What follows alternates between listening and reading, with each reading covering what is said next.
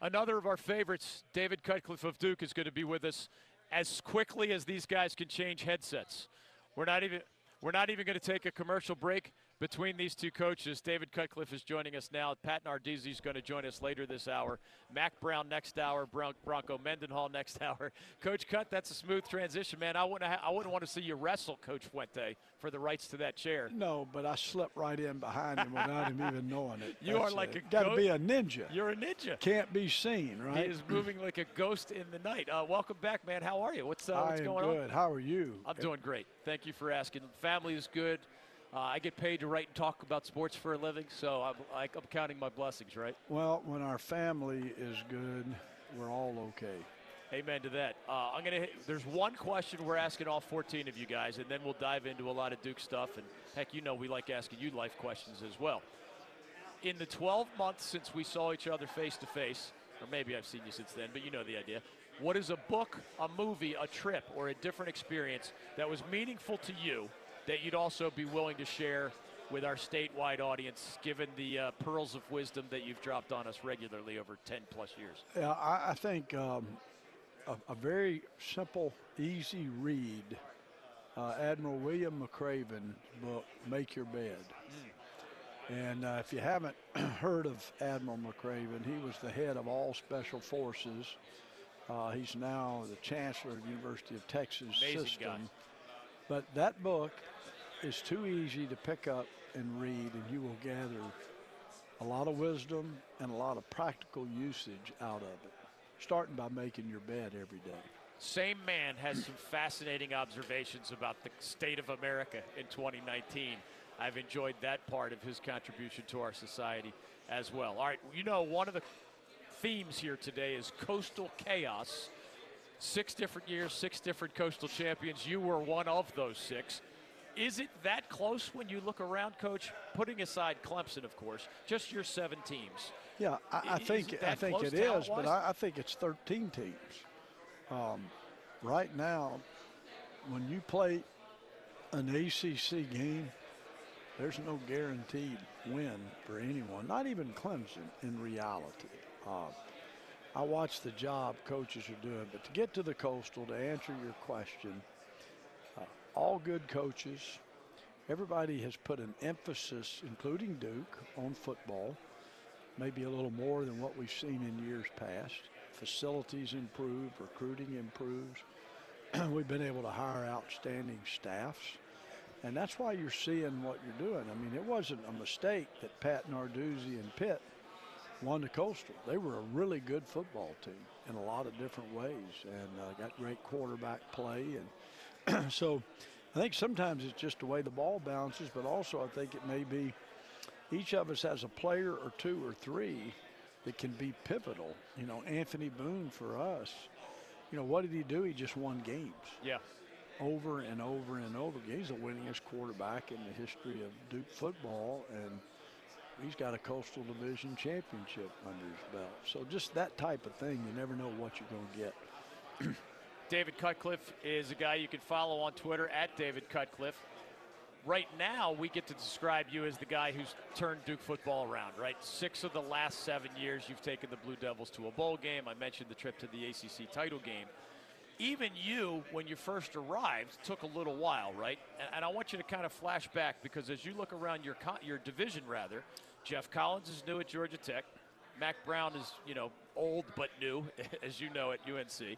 Manny Diaz is new but kind of new, right? Promoted from within as defensive coordinator. Scott Satterfield was with us yesterday and talked about, hey, man, I think we're going to be good eventually, but I'm not sure exactly how quickly that's going to happen. How do you describe in the bigger picture just the nature of being that first-year guy? What's harder about some transitions? Does Manny Diaz have different advantages because he's not exactly new? Because Willie Taggart joined us yesterday, Coach, and he said he had a lot of year-one indigestion that he hopes is flushed out of the Florida State system. Yeah, I think when you're cold, new, you don't know your personnel, your staff relationships, unless you took a whole staff from somewhere else, aren't as tied and as strong. Manny Diaz has got a relationship with players. some coaches. I think he has a definite advantage in that regard. But I think the lesson for people is to build the program, not just try to have a great team. If you start shortcutting and just go wholesale JC and, disrespect all the players that you inherited, I think it takes longer then. I think embrace is the word. You got to embrace the program, build the program, and then you'll have some good football teams. Daniel Jones is, of course, now a member of the New York Giants. There's like a contractually required quarterback question every year for every team, as you know. Paint that picture for us, the depth chart, as you haven't practiced yet, since the spring anyway.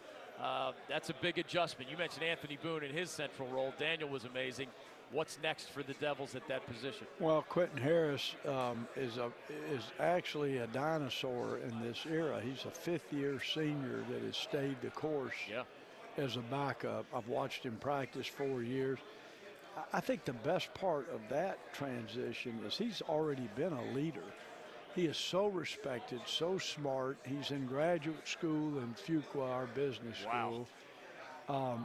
He didn't have to become a leader. He was one. In the midst of being with Daniel, he was one. But I think it's helped me. I know his strengths. I know things that we may alter a bit with him. You don't put a guy in a first-round draft choice offense. You adjust it. Yeah. We went from Peyton Manning to T. Martin and won a national championship. T was not Peyton Manning, but Quentin has the intangibles that you need. And then we've got Chris Katrinick and Gunnar Holmberg are trying to breathe down his neck, which is, they're young, and that's what you want to see. So I thought all three of them had outstanding springs. You've described to us at times, some of your Tennessee teams, you never assume a victory. Of course, you have to execute even if you're on the right end of the talent disparity. You have to deal with Alabama this year, Coach. So it's kind of a two-part question. One, how do you describe the emotions? I mean, you've been around the block health-wise, life-wise, but it is your alma mater, so that's part of it. And this is not just Alabama. This is Nick Saban, Alabama. This is many-time national superpower, Alabama. You, of course, would say that you have the lesser depth chart, but you're never going to say that you can't win. I mean, I know that. So what all is going into that? That's a lot of layers. Yeah, it is. But what it does, it heightens your preparation. Our January was different. Our spring was different. And the only way you fight that kind of strength is to fight the strength. There aren't really any weaknesses. People talk about picking on their weaknesses. You have to minimize the strengths. And so as you look at Alabama, I call them complete. You see the recruiting, but what you see is coaching, conditioning, competitiveness, strategy, all 8 phases. So I think you as a coach and you as a team have to realize if we're going to compete head-to-head with them, whether we're kicking an extra point, trying to block theirs or them block ours, or whether it's an opening kickoff or a third down play, you got to play 60 minutes. That's what Nick's done better than, in my opinion, anybody in the history of college football, is their consistency over a 60-minute game. They're relentless. They've been whipped a few times, not very many physically, you know. Right. But they're not going to get out-coached or out-conditioned. That's just what he does at Alabama. But what we can do is we have to match their strengths in a lot of areas, and then you get a break or two. That's how it happens.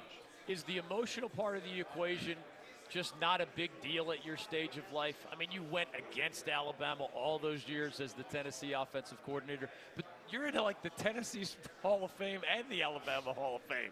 I mean, this is your alma mater. Is that just sort of old news, turn that page? I don't know if you ever, like at some point, didn't Alabama in between, Bear Bryant and Nick Saban call you at some point? I talked with them. I did, no question. And it is emotional there.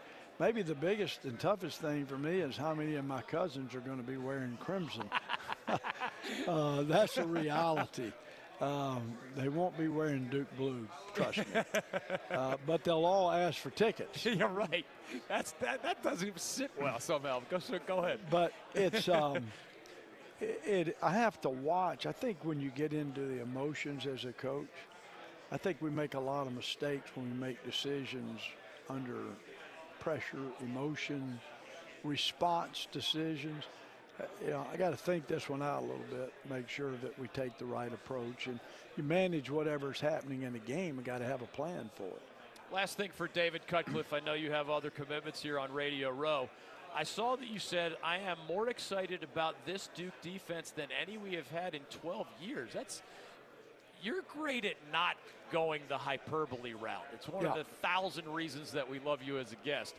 You're not going to say that unless there's a lot of reasons why. What are some of those reasons? Well, we're strong and fast up front. It all starts there. We're deep at every position. We have recruited well on defense. So when you put on the film of our defense, you're going to see recruiting, coaching, conditioning, et cetera, et cetera. Do we have still a good ways to go? Absolutely. But this was the most productive spring Duke defense has had since we've been at Duke.